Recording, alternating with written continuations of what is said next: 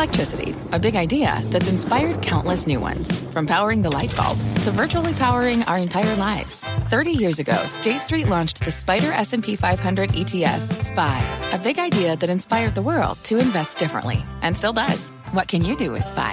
Before investing, consider the fund's investment objectives, risks, charges, and expenses. Visit ssga.com for a prospectus containing this and other information. Read it carefully before investing. SPY is subject to risks similar to those of stocks. All ETFs are subject to risk, including possible loss of principal. Alps Distributors, Inc. Distributor.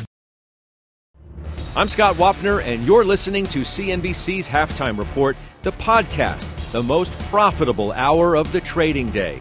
We record this live weekdays at 12 Eastern. Listen in. Carl, thanks so much. Welcome to the Halftime Report. I'm Scott Wapner. Front and center this hour, the stunning number of big names bailing on big tech. What that says about your own money's next move. We'll debate that with the investment committee today. Joining me for the hour, Bryn Talkington, Jason Snipe, Josh Brown, John Najarian. He's the co-founder of MarketRebellion.com. Take a look at stocks. We begin there. Higher across the board today. Russell's a touch lower. It's basically flat. There's the 10-year note yield, 162. It's the NASDAQ that was lagging early on. Everything's about the same as we speak. Home Depot is giving a nice lift to the Dow earlier, not quite as much right now. Tech, that's where we're going to kick things off today. The release of those closely watched filings showing several big name investors selling down their tech holdings. Our Leslie Picker, as usual, following the money for us down that. What do we make of what we've learned here, Les? Yeah, Scott, it's really difficult to say whether this is a big sentiment shift or if it's simply profit taking in light of what they saw during the third quarter. So we did, given the managers that we track, see some pulling back in big tech during the third quarter. David Tepper's Appaloosa, for example, reducing his position in Amazon by 44%. That stake now worth about $250 million. Andreas Halverson's Viking Global slashed Amazon by 57% after holding $1.6 billion worth at the end of Q2. Now that stake worth about 2/3 of $1 billion. Cotu, Corvex, D1, and Melvin also decreased their Amazon stakes in Q3, but didn't dissolve them completely. Now, we saw a similar trend with Facebook, now known as Meta, during the quarter. Dan Sunheim's D1 reduced its stake by more than a quarter. Viking also sold off some of its exposure in Facebook. Gabe Plotkin's Melvin and George Soros pulling back on Google parent company Alphabet.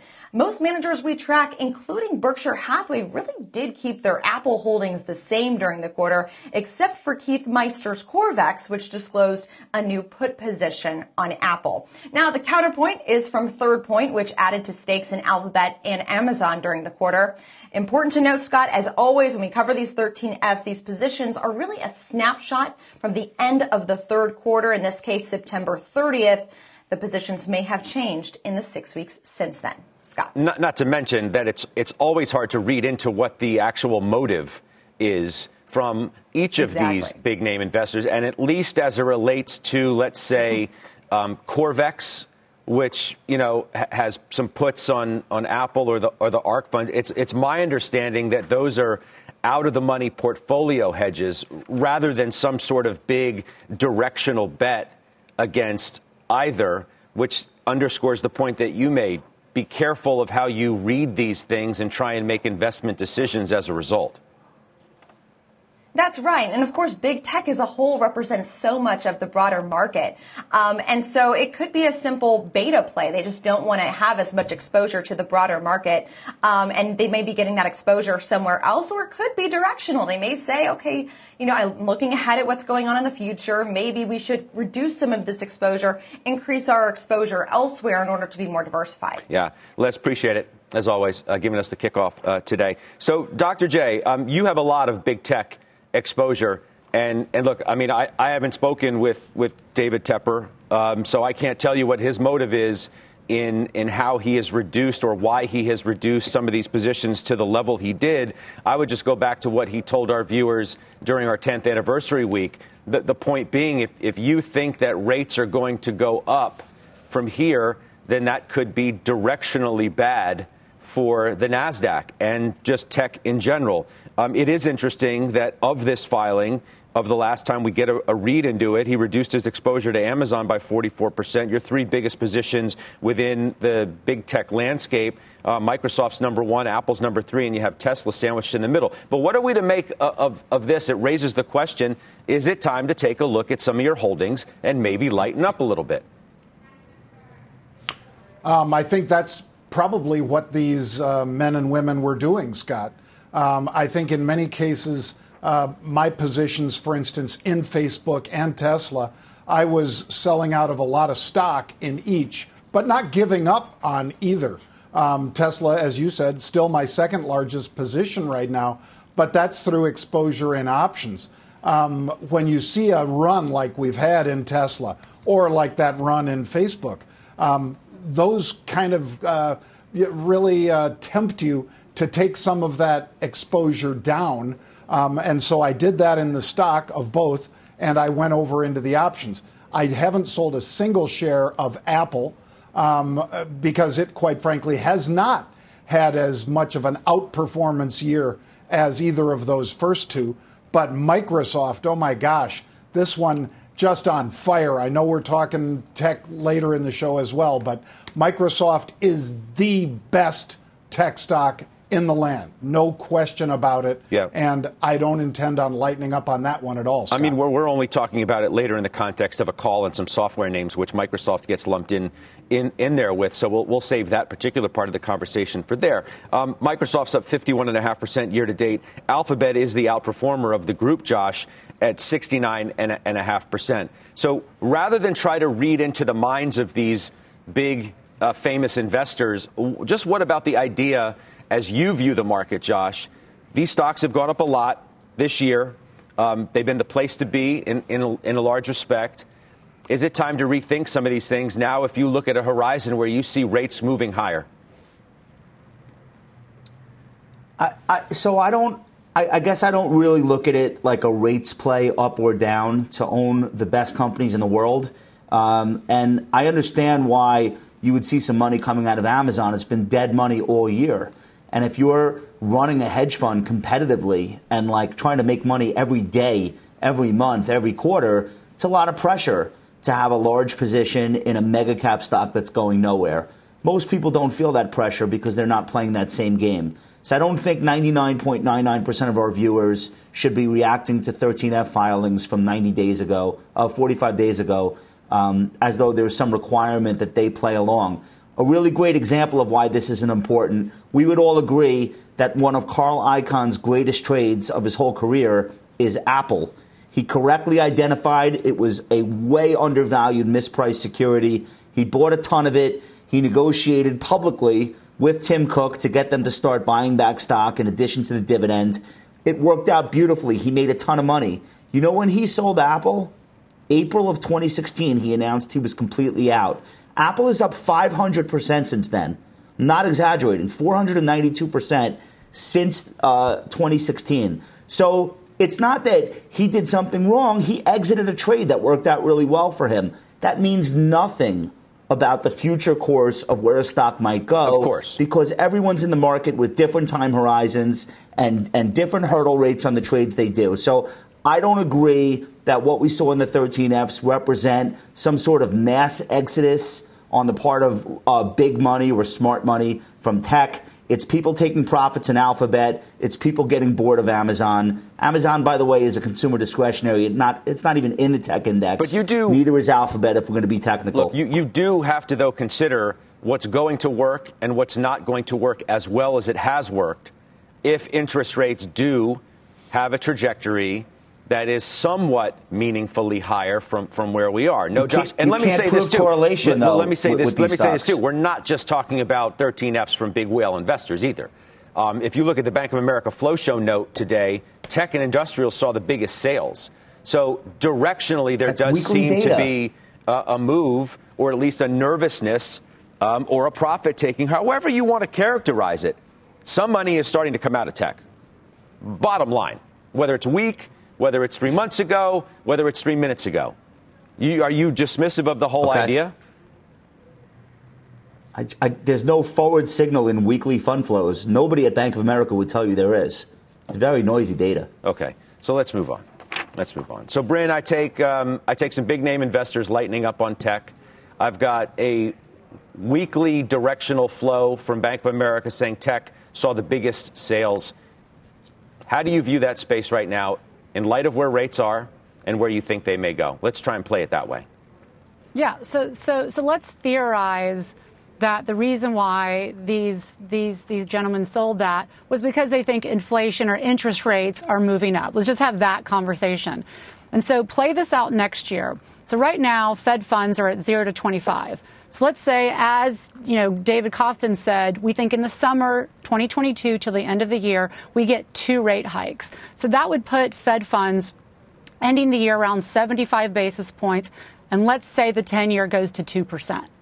So do we think tech does good in a 75 basis point Fed funds and a 2% 10-year? I would say absolutely, because what you really have to game theory out here is that right now we have U.S. debt at almost $30 trillion.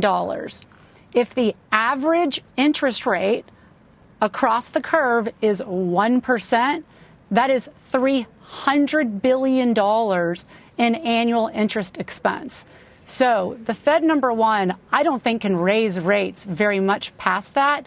And also, secondly, do you know what a debt overhang does to GDP growth? And so then I could play that out that actually GDP growth continues to slow. And so where does that circle you back to? It circles to big tech, or just tech in general. So I think the next 6 months could be rocky for tech. And so what I would be doing is I wouldn't be reducing. I would be taking my positions and more selling calls against those where I can get some premium just to kind of buy my time, because I definitely think we're going to have lower GDP growth longer term. And the Fed is in a position where they can't raise rates much more than 2. And so that tells me I want to be long tech, long term, but maybe sell some calls and take advantage of the volatility. That's probably going to come the next 6 months. Yeah, interesting way to play it. Jason Snipe, you're overweight tech. You own a lot of these names.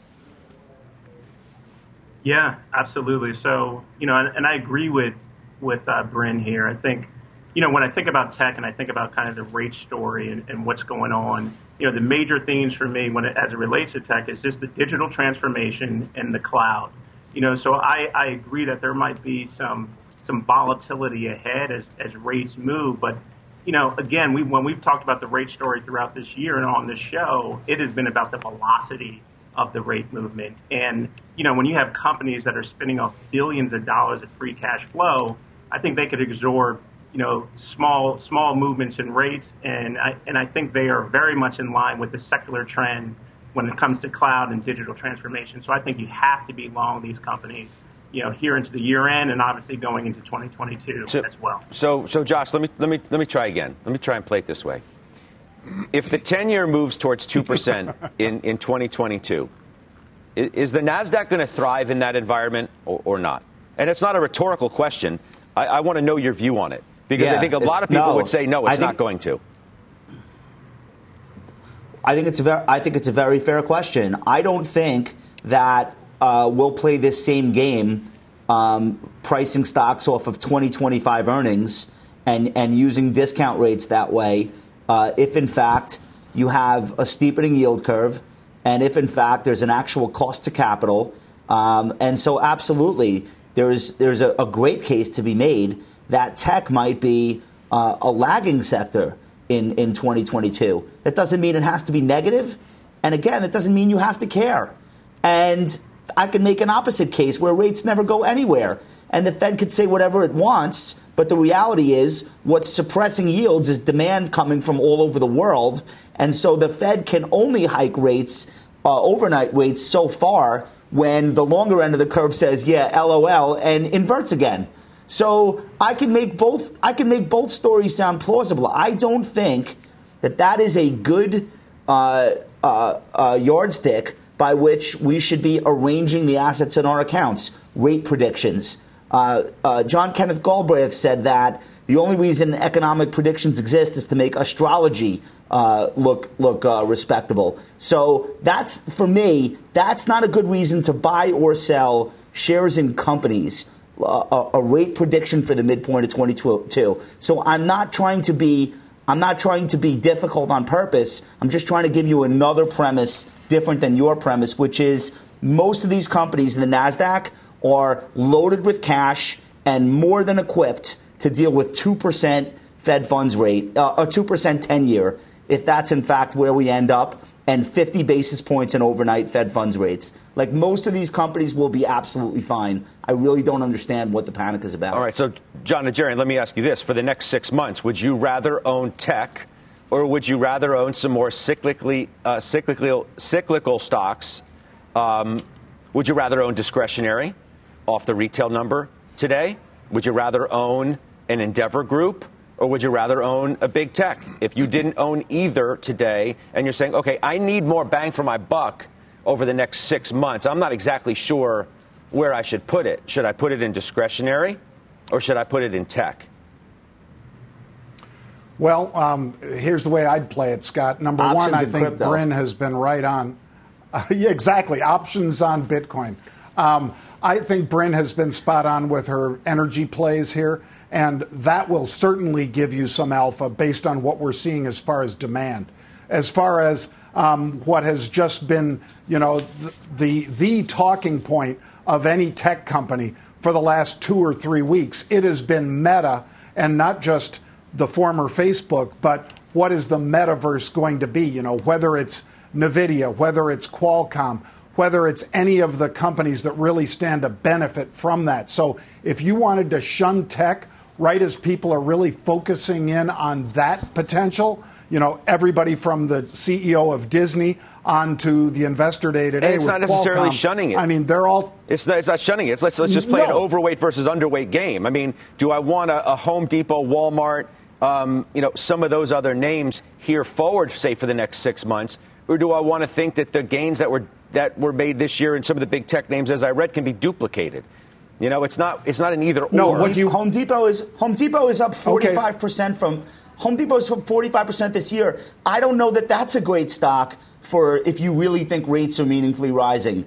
That's a low rate story. So there, it's not just tech that could be susceptible to contracting multiples if they raise rates. Like, there will be other areas of this market that would theoretically could face a challenge if rates go up too far too fast. But again, I don't think that anyone's talking about too far too fast. This process has been glacial and hasn't even yet begun. No doubt. So I really feel like we can handle this. Well, where do you want to be then, Bryn? Because the other side of the flow show note from Bank of America is that buying of energy stocks was the largest in the history of the data back to 2008.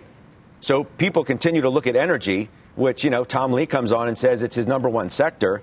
The flows continue to suggest that people see it as undervalued still, even after these massive moves. You're in the heart of it down in Houston. What do you think? Yeah, well, so first of all, energy year to date has done fantastic, right? Depending on where you owned, whether it was XLE or XOP, 50 to 70%. Take a step back, though, and look back the past 10 years. And while the NASDAQ, which I own and will continue to own, the Qs, has annualized 20% for the last 10 years, the S&P has annualized 16.5%, while XLE has annualized 1.51% for the last 10 years. So looking backwards, energy's been a horrible investment. It's been an asset destructor, while the tech has been the belle of the ball. I do believe in mean reversion, though, especially when it comes to financial markets. And so I think that if you're not in energy, you do need to understand there's some really strong structural catalyst that is just getting started. And the biggest one that I think investors need to get their arms around is that we're in a situation where in 2022, we could have demand outstrip supply for the first time in history. And why that is so is because, OPEC Plus is still issuing supply, but the non-OPEC players have been very anemic because they're being bullied by ESG investors and the politicians. And so once those airplanes start flying around the world, and once we all continue to consume energy, we're in a very, very tight market. And forget weather for a second. I don't think investors understand that. You also have the big companies, pulling back on capex of long duration energy reserves. And so once again, oil has this thing called a decline curve. If you don't keep pumping less, it's not infinite amount. And so I think there's multiple structural headwinds that if you want to have an inflation-sensitive reopening play, energy is actually, I think, the most inflation-sensitive reopening play that you could have. But I'm still going to barbell that with tech because I know tech. I love it. I know these companies are growing. And to Josh's point, the cash flow nature of the NASDAQ just can't be ignored. Yeah, you know what? One more quick point. Since Bryn just was talking about inflation and we're talking about the prospect of higher rates, Doc, I look at the moves today as we're going to talk about the desk moves. I see no major moves from you. I do see gold's now at its highest level since June, and I'm thinking it's got to be why isn't John, for example, in the miners doing anything in the gold area these days? Yeah, and I think that harkens back to Josh's point about upside call buying in digital assets like Bitcoin. I think the buyers now, Scott, are not buying gold in anywhere near the same percentages that they had been as far as portfolios. As far as young investors, we know that it's flipped completely the other way. Crypto. They are shunning investments like gold and going into crypto. Crypto's the new inflation hedge, and we've been talking about that, right? That's the point you're making, is that crypto is now the inflation hedge over gold. Gold can still rise, but it's not going to rise to the degree that it once did in the past when there was no competition, in quotes. Yep, you're not getting near the same lift. Sure, you still have various times of the year in India and elsewhere where gold is bought in big amounts, but nonetheless, it is not bought more than that supply versus demand that Bryn was just speaking to. It's basically that the supply out there is meeting the demand, so you're not seeing that kind of price appreciation that you would if all of these investors that have put nearly $3 trillion into crypto now were instead looking at gold. Yeah. Speaking of crypto, Josh, you're buying more Solana. I am. I'm adding to Solana and Polkadot. I have too much Bitcoin and Ethereum relative to some of the smaller protocols that seem to be much more useful. Solana's processing transactions much faster than Ethereum, which becomes very important on OpenSea and various platforms that will ultimately start accepting a lot more than Ethereum.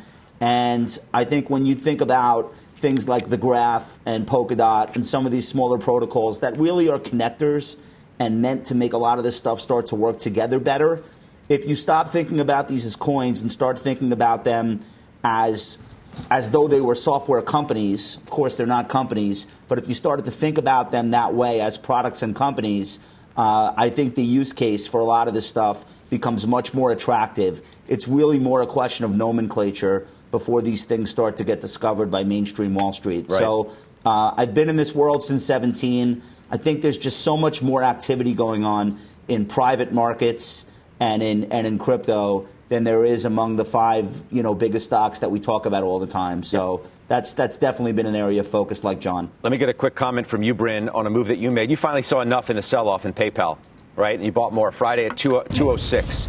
It's now at 214. Right. So I talked about last week that as Jim came into PayPal also, that, when I believe in the fundamentals, but when the market doesn't and the stock breaks down, you really got to look at technicals. And so that you've retraced that 203 to 2004 price point was a retracement to September, October of 2020. But I would argue that the company is in much better shape and has much better transparency and visibility going forward than it did a year ago. So I bought it on Friday. I'm excited to add to the position. And once again, I think next year when Venmo goes on to Amazon and you can check out using Venmo, and Venmo has about 80 million customers. I think people aren't even remotely focusing on that today. So I think that it was a good entry point. It looks like the technicals have held, so I was glad to add to the position. I lied. It's now 215, not 214. Jason Snipe, you bought some more too. I take it you agree with everything Bryn said. I do, big time. So yeah, it's about 30% off its 52-week high. I think the payment trend story is very much intact. Payment volumes were up 36%, and Venmo payment was up 36%, and their payment trends, PayPal up 26%. So I think for me, this is still a great story. I took an opportunity to add to our core position with the pullback. All right, we take a quick break. Qualcomm is meeting investors today. The stock's hovering at all-time highs. It's the best-performing semi stock this month. It's up more than 25%. Should you buy at these levels? Farmer Jim will tell you, and he'll do it next. Old Dominion Freight Line was built on keeping promises. With an industry-leading on-time delivery record and low claims rate, we keep promises better than any other LTL freight carrier because we treat every shipment like it's our most important one. Visit odfl.com to learn more. B2B selling is tougher than ever, and we feel your pain. If you're struggling to close deals, consider giving LinkedIn Sales Navigator a shot. This sales intelligence platform helps professionals like you engage high-value customers, drive higher revenue, and increase sales performance. Sales Navigator also guides you in targeting the right buyers, highlights key signals such as job changes or which accounts you should prioritize, and uncovers hidden hot prospects so you can find those buyers that are most likely to convert. Fueled by LinkedIn's 1 billion member platform, Sales Navigator gives you the most up-to-date first-party data, enabling you to unlock conversations with the people that matter. Right now, you can try LinkedIn Sales Navigator and get a 60-day free trial at linkedin.com/halftime report. That is linkedin.com/halftime report for a 60-day free trial. Let LinkedIn Sales Navigator help you sell like a superstar today. Just go to linkedin.com/halftime report and get started.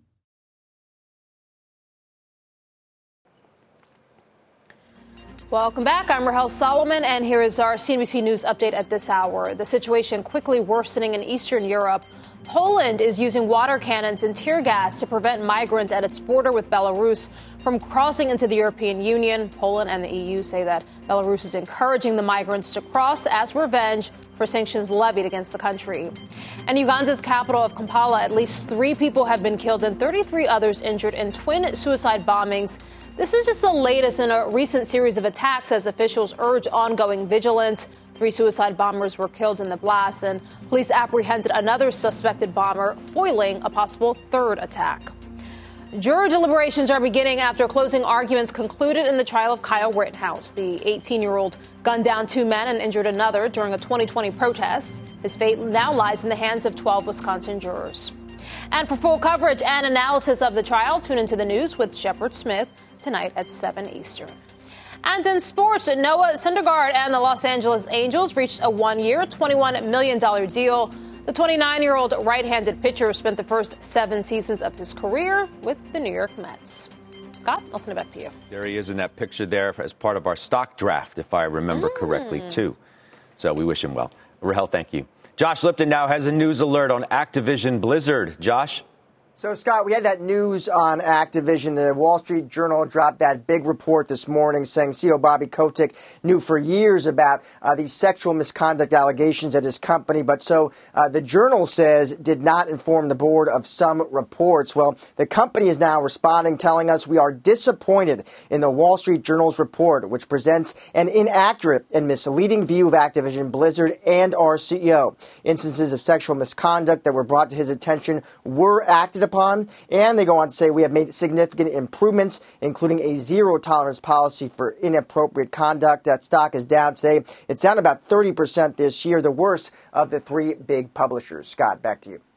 I'm sure on that story. Josh Lipton, thank you for that update there. All right, let's talk about a call today that you need to know about. I want to focus on a software call. Credit Suisse has initiated on a number of stocks. Outperforms on Microsoft and Salesforce, Snowflake, and Palo Alto. It is, though, Josh, the Snowflake one that I wanted to focus on with you. You've been mentioning it almost every week as just a sign of certain stocks that where the money has really gone into, and these stocks have taken off, and this is one of them. Up another 2% today. It is not that far away from a 52-week high, $20-some-odd away from that. Can you tell me why you've been focused on this name so heavily recently? Yeah, focused on it, but not making any money from it. So I'm kind of a schmuck in terms of Snowflake, to be honest with you. But I think this is an important stock for the market. And the reason why is because it's so emblematic of the era that we're in. It's one of these companies that's growing so fast, like a blinding CAGR, like every quarter. sequentially over the prior quarter is huge, let alone year over year. It came public last December in that last-minute rush with all of those SPACs and IPOs, and it came public at what people were saying was ludicrously overvalued levels. It is now back at those levels. The stock was $190 in May, and people thought they had made a mistake paying $300 for it on IPO day. Now it's $400. It's been moving up almost in a straight line on a daily basis. And it's so emblematic because not only is it demonstrating that incredible SaaS cloud business growth, it has all of the right pedigreed investors. Like everyone who's everyone is in here. Now you can add CalPERS to the list. They just filed that they were adding to it last quarter. But like all of the hot hedge funds, venture capitalists, even Warren Buffett got a piece. So it's a very symbolic stock. I think a lot of people look to it as a proxy for that growth at any price trade. And it happens to be working really, really well right now. Yeah. All right. From so-called new tech to so-called old tech. Qualcomm hit a new record high today. As it meets investors, our own Jim Lebenthal joins us now. I had to have you on, Jimmy, because the stock has been great. All-time highs. It's up 30% this month. You've got some fan talk on Twitter. Somebody says, please tell Farmer Jim thanks. I followed him in 6 months ago, and I'm extremely happy, as they should be. Stock's up 30% since then. Is this as good as it gets? That's the key question. That is the key question. The short answer is no. Scott, this is a stock that deserves to trade at a multiple of 20 times. This year's earnings, and it's got a fiscal year that starts October 1st, it's going to earn over $10 a share. I'm telling you it should be at $210 right now. I'll back off of that and say it should simply be at $200. But the question is, why should it have a 20 times multiple? And the answer to that is answered in today's Analyst Day, where Cristiano Amon is making it clear that his stamp on the company is to diversify away from mobile phones. That's key. That's key because the 16 times multiple the stock trades at right now is based on the fear that Apple will insource their product, create it themselves, and cut out Qualcomm. Now, I think that's very hard to do from a legal perspective. But even so, the fact that Qualcomm has Internet of Things at 20% of their business, growing at 67% year over year, and then there's the automotive where they bought Veoneer recently, and then there's the metaverse. They've got all these things besides just mobile phones that are going to diversify their business and justify that 20 times multiple. So this is Cristiano Amon's signature, is diversifying. I agree with it. The street agrees with it. Should be $200 right now. I want to say one last thing. This is a clear case in why you have to be patient as an investor, because you will remember, Scott, stock hit about 166 earlier this year and then backed off to about 120, 125. Savvy investors picked up more then. You've just got to bide your time when you've got a quality company like this. Last thing, I'll say it again, should be a $200 stock right now. All right, for the fourth time, this should be a $200 stock in the words of Jim Lebenthal. But, I mean, you're not the only one who's bullish on it. Jason Snipe, you own Qualcomm too. Yeah, it's a great company. I mean, Jimmy knocked on a lot of the points that I would mention. Just diversifying away from the headset game, which is they own, quite frankly. But what I would say, too, is, the legal battles are far behind them. I think that the stock has been consolidating for quite some time. It's up 72% last year, and it's up 30% in the last month. And they had blowout earnings this past quarter. So I really like the runway. I really like the opportunity here in the near term and also into 2022 and beyond. So I think the earnings growth is there, and there's a lot of value here. So, yeah, we're very bullish on Qualcomm. Doc, you bought some new calls today, I understand. Yeah, bought the 165s today, Scott. My intention is that if Jason and Jim are right and this one keeps running, which I think it will, I'll be able to sell higher strike calls against them. When you've got this many levers, I don't know how you don't get into this stock. Like both gentlemen said, the metaverse, talked about it at the top of the show, how valuable that can be and how every CEO is talking about it. And then self-driving cars and so forth. I mean, Qualcomm is going to be not the one that develops the car, but the one that makes that car work. So I love all the different levers that they can pull here, Scott, and they're moving away from just that commodity business with the phones and phone sets into other businesses that are far more lucrative. All right, we'll keep our eye on that stock as it moves today on Investor Day. You just heard from some happy investors. Jim Lebenthal, we'll see you back. Thank you. Still ahead, John has unusual activity coming up, and as we go to break, take a look at the S&P sectors today. S&P is good for 0.5%, led by discretionary. As we talk towards the top of the show, Home Depot, Walmart, good earnings. The stocks, well, not doing equally as great. It's a Depot day, and that's certainly helping the Dow. We're back after this.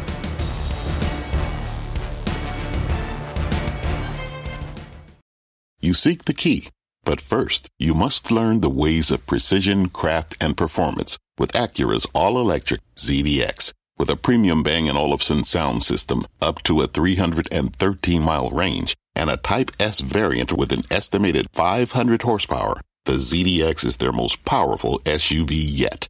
Unlock the energy when you visit Acura.com to order yours today. What does it mean to be rich? Is it having more stories to share or time to give? Is it being able to keep your loved ones close or travel somewhere far away? At Edward Jones, we believe the key to being rich is knowing what counts. Your dedicated financial advisor will take a comprehensive approach to your financial strategy to help support what truly matters to you. EdwardJones.com/findyourrich. Edward Jones, member SIPC.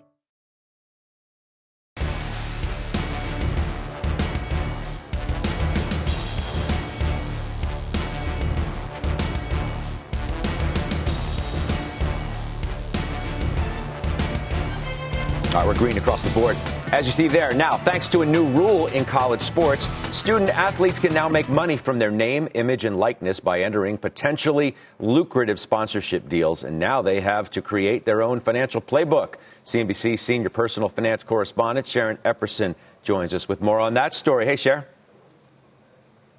Hey, Scott. You know, at a special NCAA convention this week, officials discussed making an interim policy permanent, allowing college athletes to make money from the use of their name, image, and likeness. And while companies are clamoring to sign them, many athletes are trying to come up with their own financial game plan for what could be their biggest win yet. College athletes like University of South Carolina basketball forward Aaliyah Boston are now able to profit from their name, image, and likeness. Sponsorships, or NIL deals, are a new way for these students to earn income. We put in a lot of work helping the schools, so I think it's just really great that we can make something off of it now. She hired an agent to negotiate her NIL deals, including one with fast food chain Bojangles. Made a video, an Instagram reel, posted on my Instagram and my Instagram story. Bojangles! As more deals come into play, NFL linebacker Brandon Copeland, an adjunct professor at Wharton Business School, says it's time for college athletes to create a financial game plan.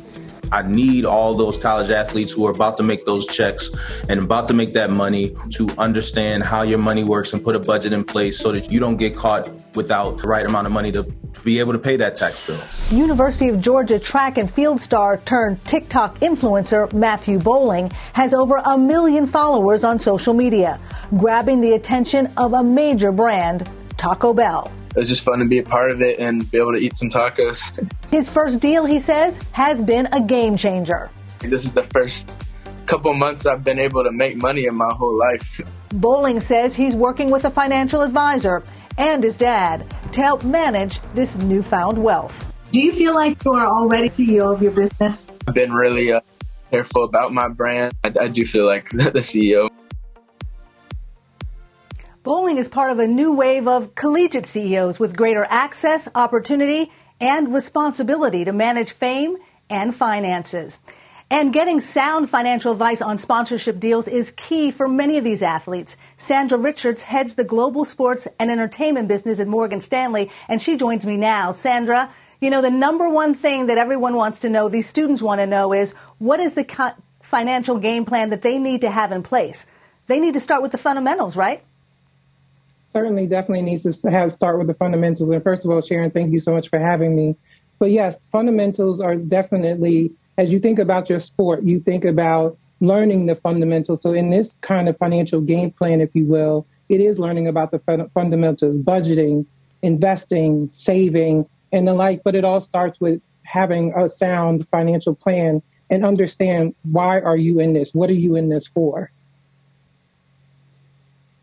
A lot of those students are very concerned about their brand, and they really do need some guidance. Morgan Stanley partnered with an advisory firm, Altia Sports, to offer financial resources to college athletes in light of these sponsorship deals. And what kind of resources does your firm provide to them, and what is the cost to the students? So there's no cost to the students. What we're focused on is delivering financial education programs in partnership with Altius and other schools that come to us directly. It is important for us that as these students are thinking about navigating these new waters of having opportunity and access, is that they have opportunity and access when it comes to their finances as well. So our goal is to ensure that they're armed with the information as they're making decisions in terms of what deals, what brands, and what makes sense for them. And tell me about the opportunity in terms of these NIL deals on generational wealth for college athletes, particularly for Black athletes. I mean, you have an opportunity to start at a very early age to think about how do you build your wealth. You don't have to wait until you graduate, get a job, or start this new career or start a new business. You have an opportunity to start right now at an age of 17, 18 to think about what do you want your life to look like? What do you want your legacy to be? What do you want to leave for your family? Yes, 17-year-olds, you're probably not thinking about that, but those are things that you need to think about as this new NIL ruling offers you the opportunity to build that kind of generational wealth. And it's the responsibility of us as, you know, these people that are sitting in the walls that we sit in to help these young people navigate these new waters and get them to a place where they are building this generational wealth. Absolutely. And starting with women athletes, too, female athletes getting a lot greater opportunities with some of these deals as well as the focus turns to women's sports and what they can bring to various brands. Sandra Richards, I thank you very much for joining us. And Scott, I'll turn it back to you. Really a game-changing rule. Sharon, thank you so much for bringing that story in the interview to us. For more Invest in You, go to cnbc.com/invest in you. We should note that NBC, Universal, and Comcast Ventures are investors in Acorns. We're going to take a quick break. When we come back, I just found out Josh Brown, during this show, sold out of a long-time position and added to another. I'll give you the details right after this break.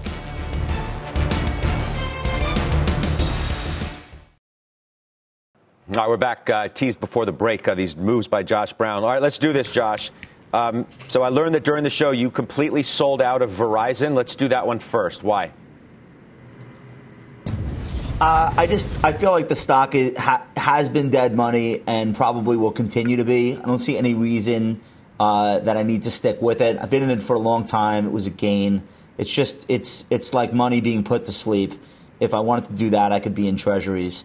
And I really don't see or hear anything from the company that tells me that they have any idea how to get growth going again. What they're really good at, though, is paying compensation to themselves. They're excellent. So I'm out. I'm done with that. We'll see if maybe I come back some other time. You also bought more Uber, which I see right now is up 5.5%. So why load up on that now? Well, Uber's also a dog, but I think Uber has a lot of potential and a very clear path for the stock working. First of all, Dara bought 200,000 shares yesterday. He revealed today that's why the stock is rallying right now. That's about $9 million. Not that much money for him, but I think important. It's 2 weeks after they reported their first ever operating profit as a public company, which they did, I think, on November 4th. And we think the quarter that we're in right now could be its first actual profitable quarter. So I think this is a misunderstood stock. I'm in good company. If you look at 13F filings, we did see some pretty savvy activist hedge funds raise their positions. I'll mention three that I think are notable. Sachem Head, that's Scott Ferguson. Yep. He's a protege of Bill Ackman at Pershing Square. He's come into the stock. If you look at Maverick Capital increasing their stake by 10%, Maverick is Lee Ainsley, a legend.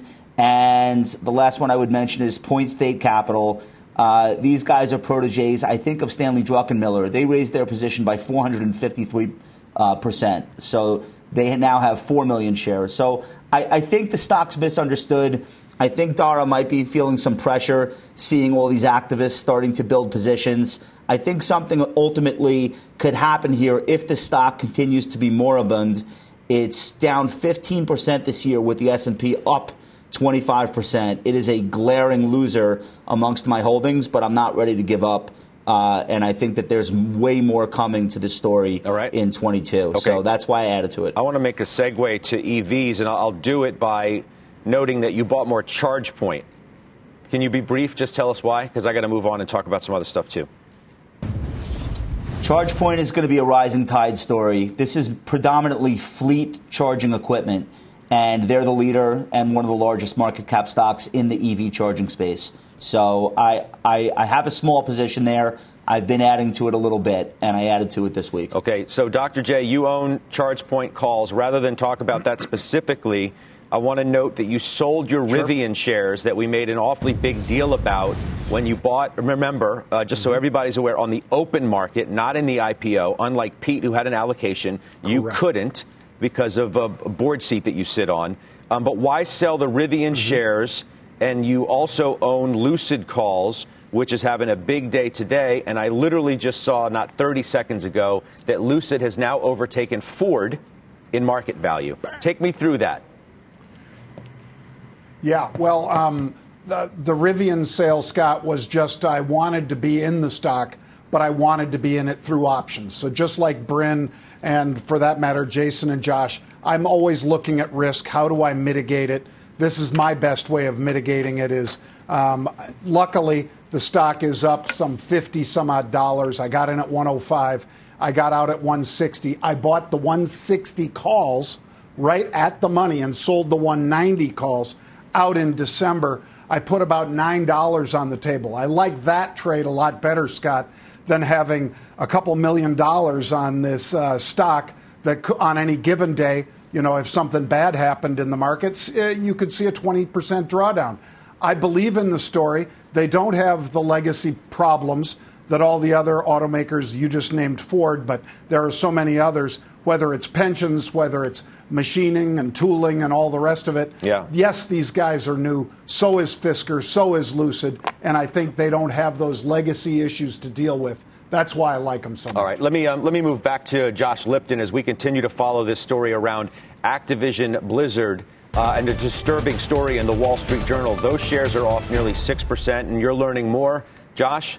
So, yes, Scott, a quick update there. We were just talking about Activision. It now looks like CEO Bobby Kotick posted a video message to his employees. The company posted a transcript as well. And in that statement, Bobby Kotick apparently saying, quote, "We've taken meaningful actions to improve our company and our culture, but there is more to do to become the model workplace we all aspire to be. More change is required, but I am so confident we will get there." Scott, back to you. I know we'll follow that story. Josh Lipton, thank you. We'll take a quick break. We'll come back here. John will do unusual activity, and he'll do it next.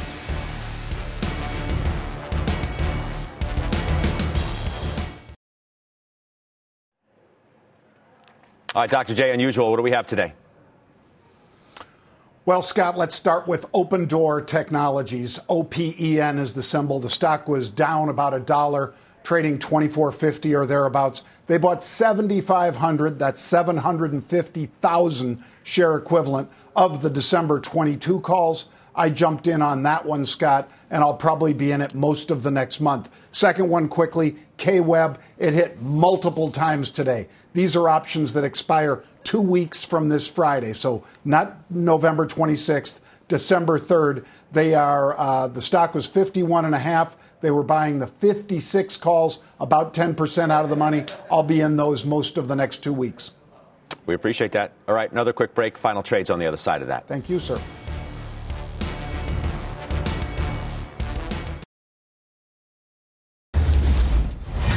All right, let's do final trades now. Man, you guys are active during the program. I love that kind of stuff. John Najarian, you included. You just bought some Macy's calls? Yes, sir, Scott. Saw some unusual activity in here. Pete was pinging me, "Are you in?" And I said, "Yep," click. I bought the 32 calls out there in December, and I'll probably be in those through Black Friday and hopefully then some, Scott. All right, good real-time stuff. I do love that. Bryn, what do you have for us? Thank you. Yeah, XOP, it's an oil and gas ETF. You can sell the February 116 calls, get 5% income. You have a total return if it gets called away of around 14% for 3 months. Okay. Jason Snipe, what about you? Salesforce. I think Salesforce is the most robust CRM platform in the industry, and as more capital flows into attracting and retaining customers, I think Salesforce is the name here. Yeah, I mean, that was part of that big call that I mentioned earlier, along with Microsoft and Snowflake, as we were talking about it, and Oracle, by the way, as well. Josh Brown. Uber, but I said my piece on that already. Sticking with it. Yes, you did. All right, and adding more is Josh Brown. All right, thanks for watching. It does it for us. The Exchange starts now. You've been listening to CNBC's Halftime Report, the podcast. You can always catch us live weekdays at 12 Eastern, only on CNBC. With the Wells Fargo Active Cash Credit Card, you can earn unlimited 2% cash rewards on purchases you want and purchases you need. That means you earn on what you want, like trying out that new workout class, and 2% cash rewards on what you need, like a foam roller for your sore muscles. That's the beauty of the Active Cash Credit Card. It's ready when you are, with unlimited 2% cash rewards. The Wells Fargo Active Cash Credit Card. That's real life ready. Terms apply. Learn more at wellsfargo.com/activecash.